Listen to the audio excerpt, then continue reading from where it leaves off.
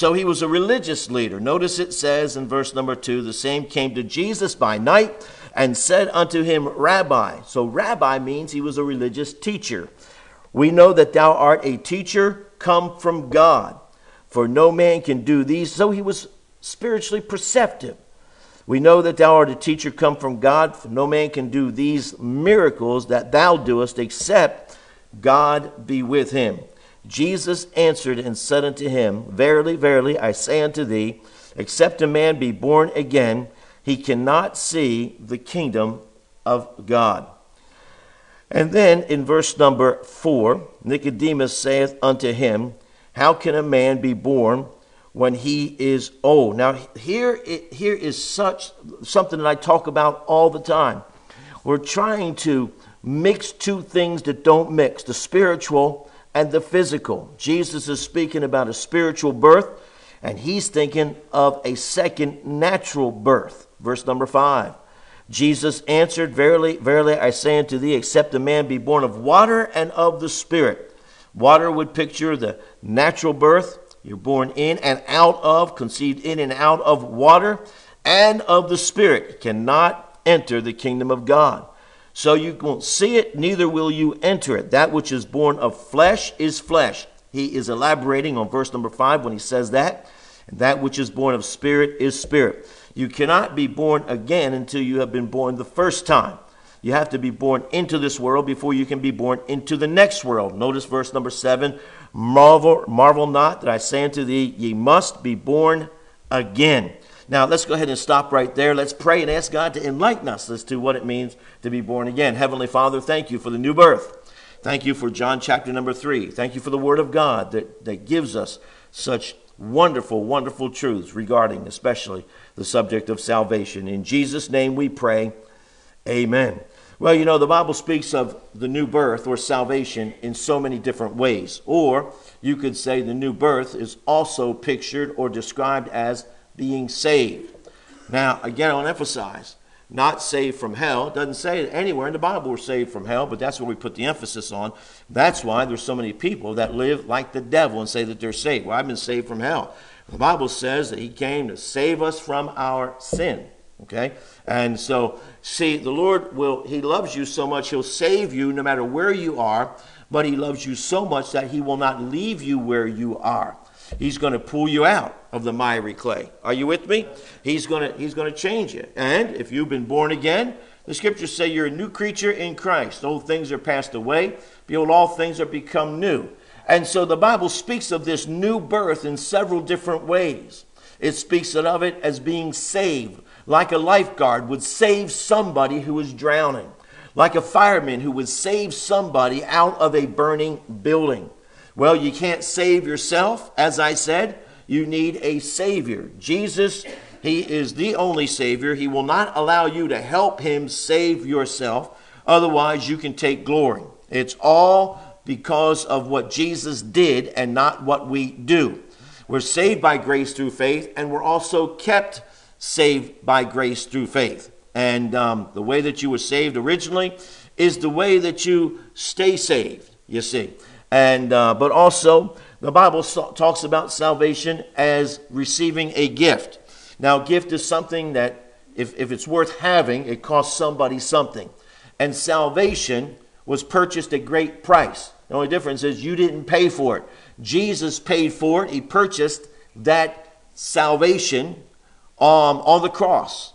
And he paid for it with his blood. Most precious substance in the entire universe is the blood of Jesus. And it was poured out, not spilt, poured, not spilt, shed. It wasn't accidental. You see, you spill something accidentally. This was done on purpose. He came to this end, he said to Pilate, to this end was I born, and for this cause came I into the world, to bear record of the truth. And how did he do that? If I be lifted up, I will draw all men unto me, through the cross.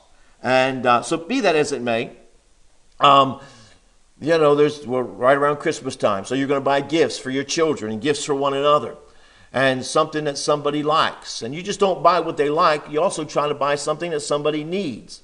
A real valuable gift is something that somebody not only wants, but they need. You see what I'm saying? I remember years ago that I went home before I got married, and I went home and I didn't have a car. And I was in college at that time, and my mother and my stepfather bought me a car. I had one present under the tree, and it was about that big. And it was a key. And they said, well, this key is to that car. Look out that window right there. I couldn't believe it. It was a Plymouth Arrow. You know, it was just overwhelming. I couldn't pay for it, but they paid for it for me. It wasn't an expensive car, but it ran. Amen. And it got me back to college and got me several years through college. And it was something that I did. Well, the Lord purchased a gift that everybody wants and everybody needs.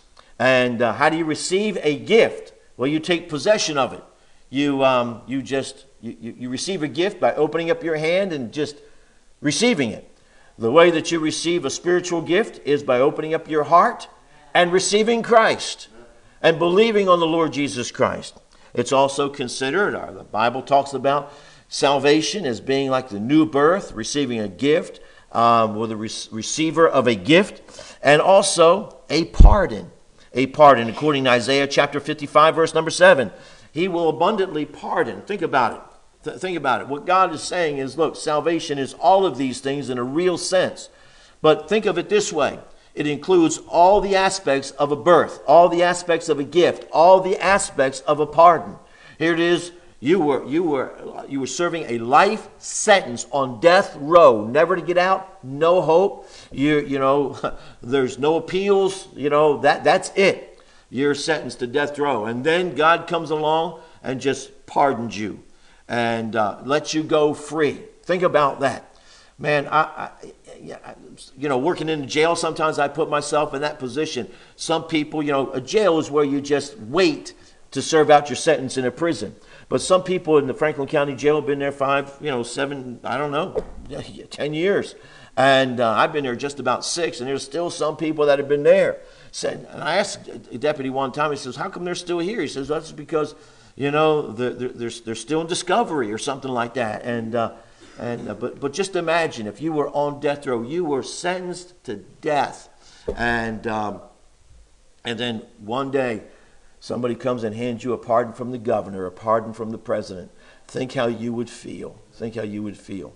Well, how about it's also talks about like akin to that, but not as severe, would be redemption, And we have been redeemed. We have been bought by the blood of Christ.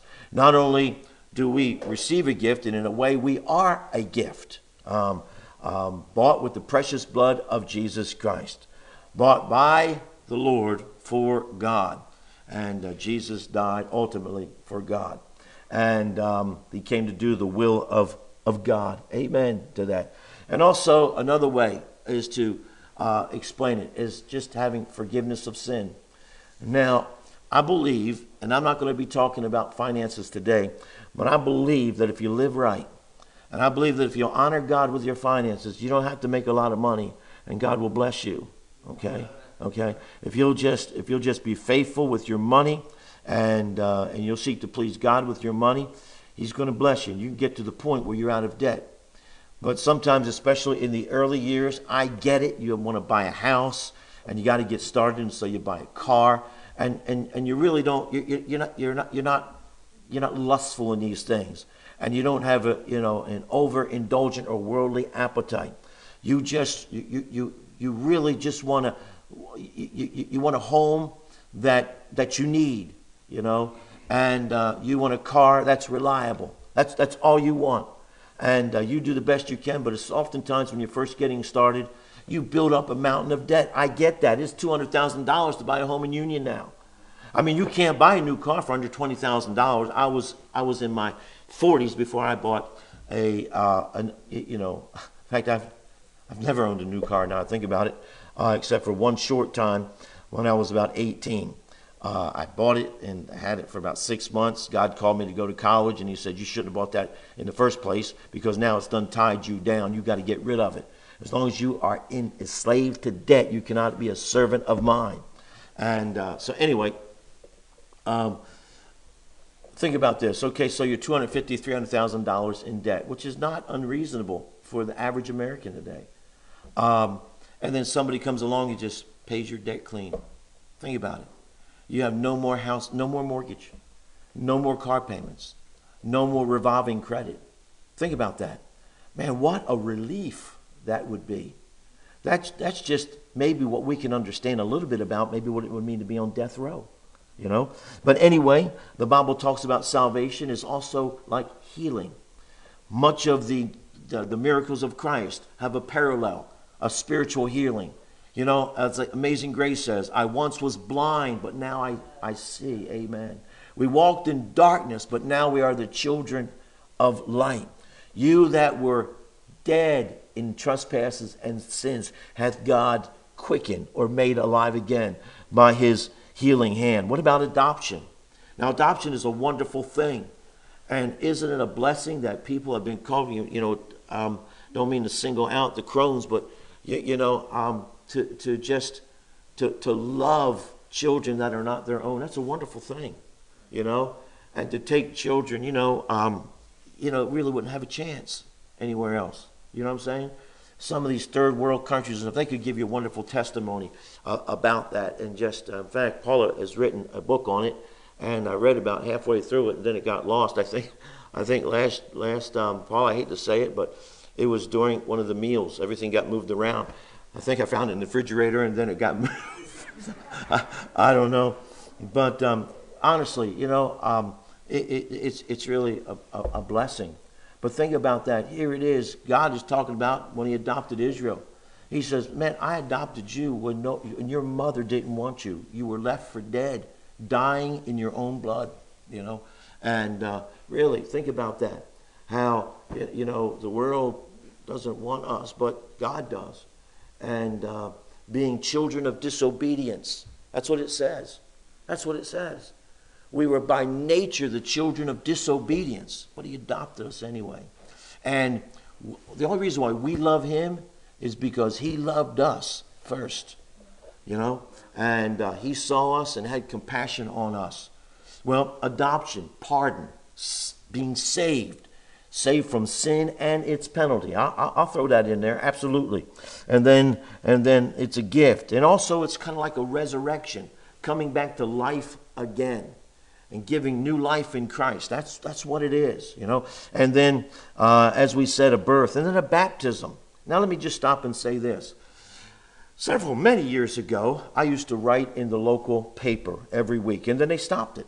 I don't know why, but they stopped it. And there was a man that, in fact, the same pastor that's there now, he's been there forever, the Church of Christ right across from the mobile station right over there. I believe it's Church of Christ, maybe Church of God. They believe that you have to be baptized to be saved. And so he wrote in the paper because they would have different people write in the paper, and several preachers would, and I did as well. I did for, I guess, about maybe 4 or 5 months, and then they stopped it on everybody. And so he wrote on it, and then the next week, the pastor, Parker, down at First Baptist Church, Ken Parker, I can't believe I'm remembering that. That's a long time ago, 20 plus years ago. Anyway, he wrote a rebuttal, but I thought it was a weak rebuttal. And I didn't think that it represented what Baptists believe. Of course, I think that Southern Baptists have perverted the true doctrines of the Baptist faith. So I wrote back and I said, we believe that you have to be baptized to be saved. We believe that before there was a Pentecostal. Baptists have believed that before there was a Church of Christ. We believe that. Long before you did. But not this baptism. This is just a picture, you follow me, of the real baptism. The Bible says when you get saved, you are baptized by the Spirit into the body of Christ. And we believe that a long time ago. See, you're not saved by baptizing. You're not saved by your own works done to you, by you, or for you. It's all of faith, and it's all of grace. God will not share his honor or his glory with any other. Amen. And that's why to God be the glory. And Abraham said, of the king of Sodom, I will not take so much as a penny from you, because I don't want you to say that you made Abraham rich. And God, that's a beautiful picture of God is saying, listen, I'm not going to take one penny from you. You know, you cannot earn it, because I don't want you to say that you have any claim to eternal life. It's all of grace, all of grace. You're not saved because of your goodness. You're saved because of God's goodness. Amen. Anyway, and then eating and drinking is a beautiful picture of that. Jesus said, if you don't eat my flesh and drink my blood, you have no life in you. Well, the Pharisees, they really had a problem with that, right? They said, well, you're a cannibal, you know. And the Romans, they hunted down and killed Christians because of that text, and said, look at that. Their leader teaches cannibalism. You got to eat the flesh and drink the blood of Jesus. Even the Romans said that was wrong. But Jesus, what did he say? He said, the words that I speak unto thee are spiritual and are spiritually discerned. What he was saying is, spiritually speaking. What is the flesh of Jesus? The Bible teaches us that his body is the Word of God. In the beginning was the Word was with God, and the Word was God, and the Word was made flesh and dwelt among us. So what he was teaching is, we feast on Jesus spiritually, the Word of God. Jesus is and see, when you read the Word, you're reading Christ. When you believe the Word, you believe Christ. Are you with me? Are you with me? When you eat the Word, it's like you're eating Christ and getting your sustenance from Christ. That's what it means to be saved. And then, of course, drinking his blood. Are you washed in the blood of Jesus? We're saved by two incorruptible things, according to Peter, right? The incorruptible Word, right? And also the incorruptible blood. Amen to that. But anyway, it's like eating and drinking. You know, Jesus said this to the woman at the well. If you drink of the water of this well, the water from the world, okay, and anything that the world can offer, if you drink from this well, you're going to thirst again, right? So you go ahead and drink. I don't care if you get water from a deep religious well. If you get water from a deep moral well and it tastes good, you're going to thirst again. The only thing that can quench the thirst for salvation is Christ. Is Christ. Anyway, so there's a few verses on the new birth. I want to hone in on that. I guess it just depends on how much time we have. Notice, if you will, 1 John chapter number 3 and verse number 9. Go ahead and turn over there, if you will. 1 John 3 and verse number 9. 1 John 3, 9. Now, John, the book of 1 John is a book about salvation. A person should begin before salvation reading the book of John. And it's a good gospel book, right? I mean, that's what it says. These things were written that you might believe, right? And to bring you to the point of belief. So John is one of the very few books that are written not just for saved, but to the lost people, for the purpose of they might believe. And so that's where you want to steer them, lost people, right there. And John is a good place to start. Anyway, and then the book of 1 John talks us about after you get saved that you're eternally secure. So John is all about salvation by grace, both before and after you get saved. You were saved and you're kept saved by the power of God, by the grace of God. Whosoever is born of God doth not commit sin, for his seed remaineth in him. He cannot sin because he is born of God. Okay, notice again, I'm going to talk about where it says he cannot sin and does not sin. I'll talk about that let me just stop and say right now, the new nature doesn't sin. The new nature does not sin. You have a nature in you that does not sin. Okay? And that's what it means to be born again, born from above. Okay? That's why the Bible talks about in Galatians, there is a battle that goes on in every Christian. The old fleshly carnal nature and new spiritual nature. The old fleshly carnal nature only knows sin, and the new nature only knows righteousness. Then they come into conflict. Okay, that's what the Bible talks about inside of a person, is that spiritual warfare. The flesh lusts against the spirit against the flesh. These are contrary one to another, so that you cannot do the things that you would. Paul says, in me that is in my flesh dwelleth no good thing, and that is true. And even the heart. Don't trust your heart. Okay, The Bible says the heart is deceitful above all things, desperate. More people will go to hell trusting in their heart, okay, more than anything else, because it's the most deceitful. Now, I'm not saying it's the most wicked. Overall, wicked, ungodly, evil, all the things, sinful, dark. When you add it all up together, the devil is the worst of the worst. But a part of that is deceptive. When it comes to that, your heart is more deceptive than the devil, because that's what it says. The heart is deceitful above all things, and desperately wicked. Who can know it? Okay. So anyway, we can't trust our heart. It would be better to trust the devil than it would trust your heart, but you're going to lose either way. You got to trust God. You got to trust God. Anyway, whosoever is born of God doth not commit sin. Whosoever is born of God. Notice what it says in chapter 4 and verse number 7. Beloved, I'm in 1 John chapter 4, verse number 7. Just flip over a page. Beloved, let us love one another, for love is of God, and every one that loveth is born of God. Born of God. Talking about being born again, born of God. Now, you don't need to turn here, but 1 Peter chapter number 1 and verse number 23 says, being born again, not of corruptible seed, but of incorruptible, by the word of God, which liveth and abideth forever. So the word of God is incorruptible. Okay? Now, what does the scripture say in 1 Corinthians? We're not as many that corrupt the word, right? When the word is corrupted, it has no saving power. Right? Right? Because we're born again not of corruptible seed, but of incorruptible, by the word of God. Now, 70% of Americans claim to be born again. It seems to be a very popular thing to say. You know, have you been born again? Have you had a religious experience? But born again seems to be, at least since the 1970s, Jimmy Carter claimed that he was born again, and a lot of people said that he won on that right there. And of course, you remember that Rosalind Carter just died about a week or so ago. His wife, they've been married, for crying out loud, pushing 76, almost 80 years. And so, I mean, there's a testimony right there. Although as far as his religious beliefs, we are miles apart. But anyway, he did claim to be born again. It seems to be a popular term. I heard somebody say one time that Ozzy Osbourne said he is born again. Marilyn Manson.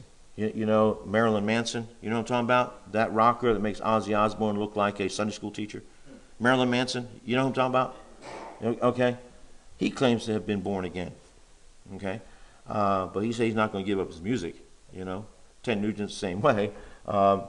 I guess of all of them, I guess Ted Nugent, if I had to guess one of them, I guess I would guess Ted Nugent maybe. But, you know, it's a popular thing to be born again. Again, just because you label something does not mean that it's that, you know. You can call Abraham Lincoln, when he would go on debates, he would say, you know, if I say the tail of a dog is a leg, then how many legs does the dog have? And they'd say, well, yeah, it says 5. He says, no, it has 4. Just because you call a tail a leg does not make it a leg. Anyway, but so every American, get this, every American president has since claimed to have had a religious experience. Every single American president, except Biden, has claimed to be born again. Every one of them. Joe Biden, he just, well, it's obvious he's not. I mean, it's as plain as the nose on your face. You know, there is no way this guy, everything that God is against, Joe Biden is for. Not Biden, Leiden. That's what he is. He's just a liar, and but it seems to be a popular thing. Now notice what it says. It says a few things about the new birth. It's a marvel, you know, but it shouldn't be, you know. It causes people to marvel, but we should not marvel.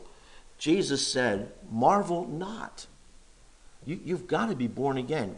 What he's saying is, are you thinking that you can actually earn heaven on your own merit? He says, man, that would be the marvel.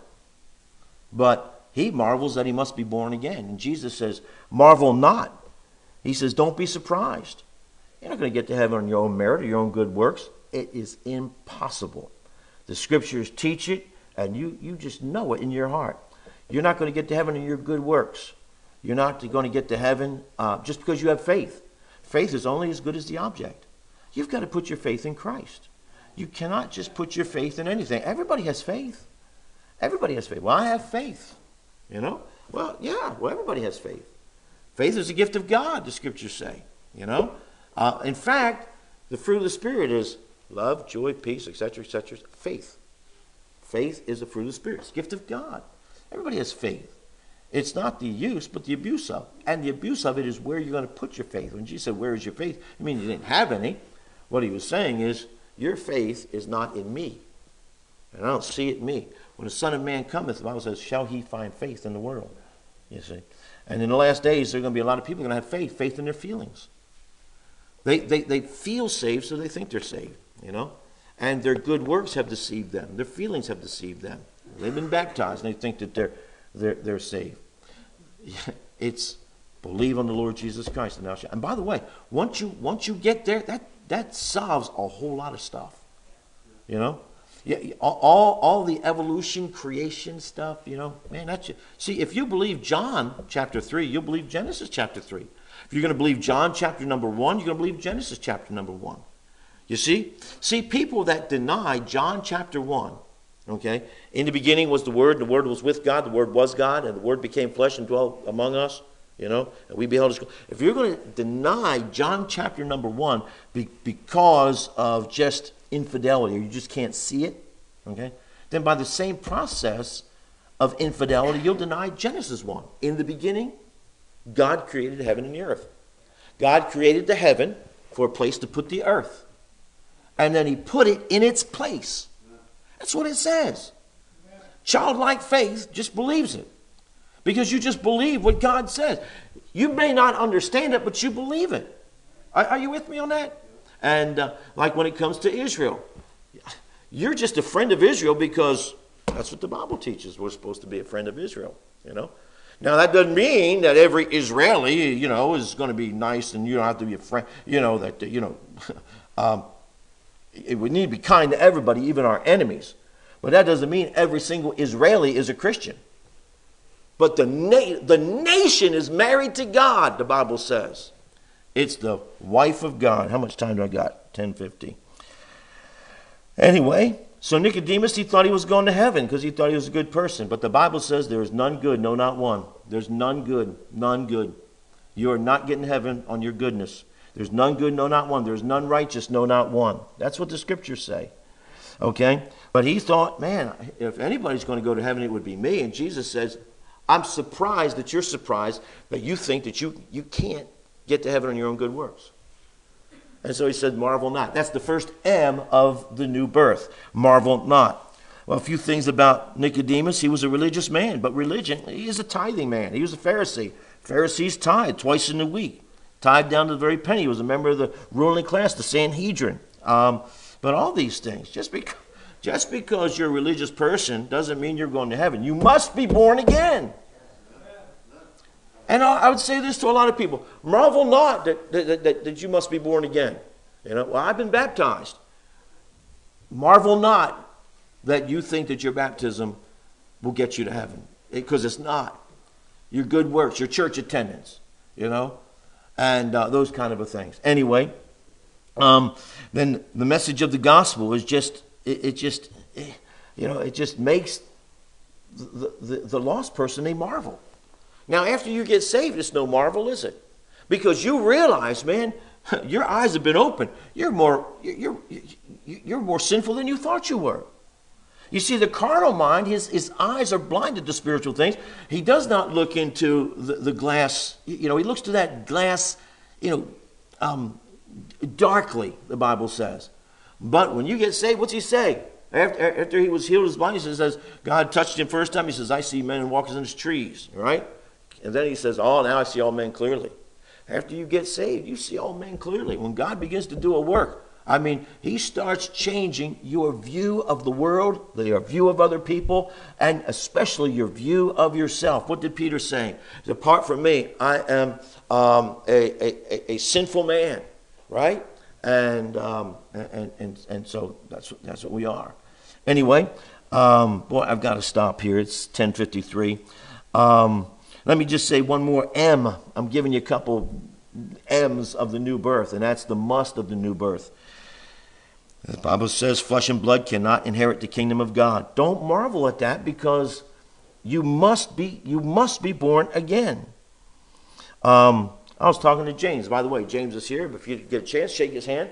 Talking to James, he was talking about a friend of his that maybe has dealing with demon possession problems. But remember this, demons are pretty slick. A lot of times people have demons and don't even realize it. Yeah, you see, they just kind of come on in, just like the one in Luke. The Bible says, and he went out, right? But then he found the house, the body. Man, the guy reformed his ways. His life was swept and cleaned up, garnished, the scriptures say. Then he came back with 7 others more wicked than himself. And the last state was worse than the first. Man, you can't reform your ways. You're not going to make it any better. You need redemption. You need salvation. Marvel not. You must be born again. You must be born from above. The only way to become a new creature, get a new heart, is through the new birth. Anyway, we'll pick it up next week with the miracle of the new birth.